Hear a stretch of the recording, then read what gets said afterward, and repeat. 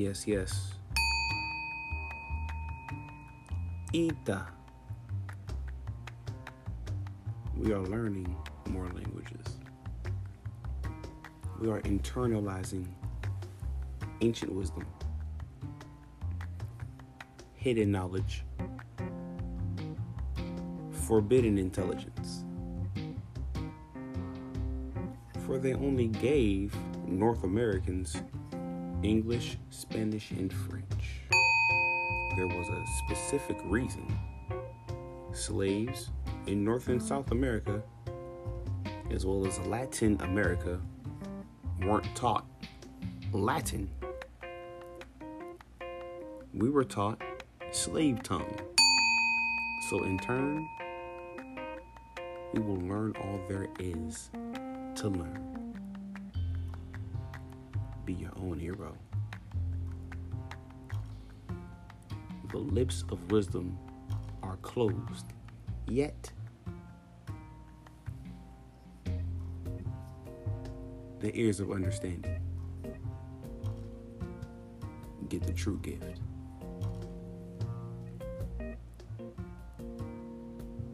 The lips of wisdom are closed, except to the ears of understanding.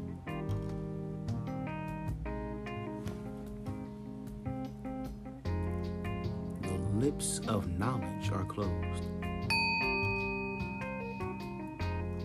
except to the ears of overstanding, understanding, and understanding. Knowledge comes from multi-angles. It is multifaceted. So let's break down the trinity of knowledge. Past, present, and future.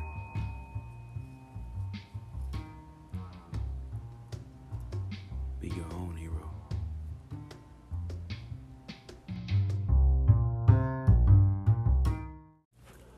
Salvete omnes. In order to review, let's first learn a simple question. Quid facis? Based on what we've learned, we can already guess two things about this question. The first is that quid is a WH question word, just like qui, which we saw in the first proverb. And the second word looks like a verb conjugated for to. The key word to help you understand this verb is factory, because it means do or make. And if you haven't guessed it, this question is, what do you do? Or, what are you doing? Latin doesn't distinguish between these two forms because there is no ing conjugation in Latin. Can you guess how to ask, what is the male student doing? Quid discipulus facit? Try to say, now he is reading. Remember, you don't need to say he. Nunc legit.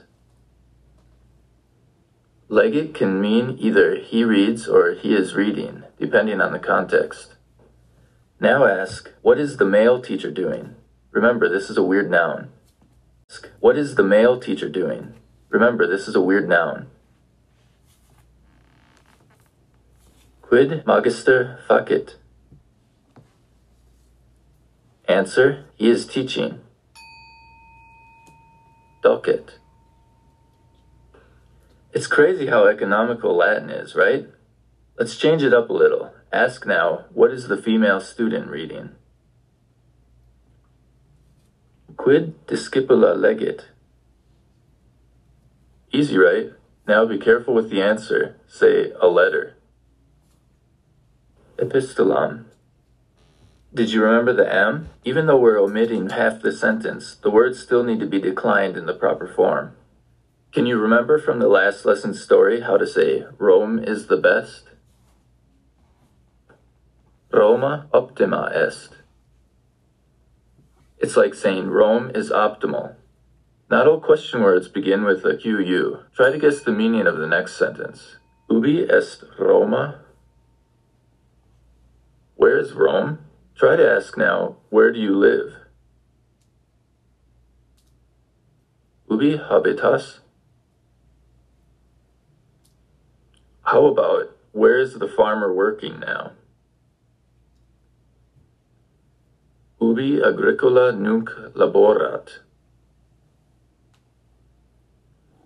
It's a little easier than English since we don't need to rearrange the words as much. And do you remember what the next sentence means? Valo hic habitare. I want to live here. The verb meaning to want is irregular. Try to guess the meaning of the next sentence. Ubi habitare vis?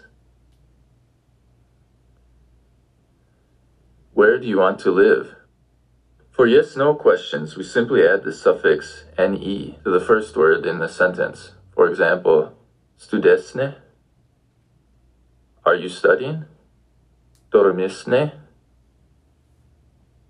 Are you sleeping? Try to ask, are the students drinking wine? Discipuline vinum bibunt? Notice that we also add a rising intonation at the end of the sentence, as well as ne. It's kind of convenient that ne comes first, though, since it indicates that the sentence is a question. This way you're not surprised at the end of the sentence. We can also start the sentence a little bit differently. Look at the next sentence. Nonne agricolae laborant. This nonne is a combination of the word non and the suffix ne that we just learned. Adding it to the sentence is like asking, the farmers are working, no? Or, the farmers are working, aren't they? Sometimes it's also translated as, surely the farmers are working. Ask, you're reading the book, aren't you? Nonne librum leges? One way to say yes in Latin is ita est.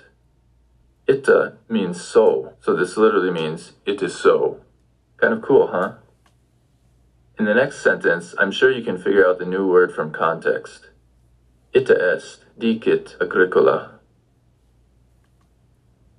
Yes, says the farmer. The words diction and dictate are derived from this word.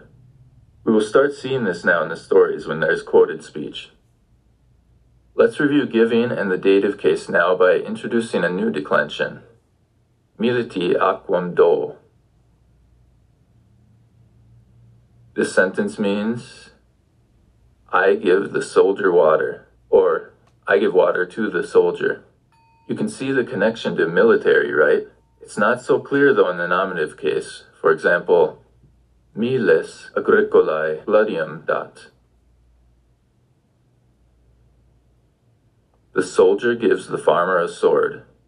This word is our first third declension noun. Beyond the first declension, the noun declensions become more annoying because the nouns are more irregular, and there's overlap among the endings. For example, when we say to the soldier, we use the form militi. Can you remember what scipuli means? Adding e to the second declension nouns, like discipulus, is like adding an s or an apostrophe s. So it signifies the plural or the possessive, as in students or the student's book, for example. And how do we say to the male student? Discipulo. So we have agricolae, discipulo, and militi. Another third declension noun is felis. You recognize this word? The word felis is where we get the term feline. Remember this word for the story. Here's a sentence with only third declension nouns. Miles feli carnem dat. The soldier gives meat to the cat. Can you see the connection between carnem and carnal? They both carry the meaning of flesh. Now say, I give the book to my friend. My is understood. Amico librum do. We will look at one more third declension noun in this lesson because it will be in the story, the word mus. This is another animal that has a connection with felis. It's a mouse, right? But when it's an object, it changes to this. Felis murem edit. The cat eats the mouse. But don't worry, they'll be friends in the story. Let's try to say, we eat and drink. Nos bibimus et edimus. We're ready now for this lesson's story. However, there's one word you might not be able to guess. The word einde means then, or after that. It's used often in stories for narrating sequential events, so we're going to be seeing it more now in the stories. Felis ad silvam ambulat, quod amicum desiderat. Nonne hic sunt amici, dicit, et in silvam ambulat.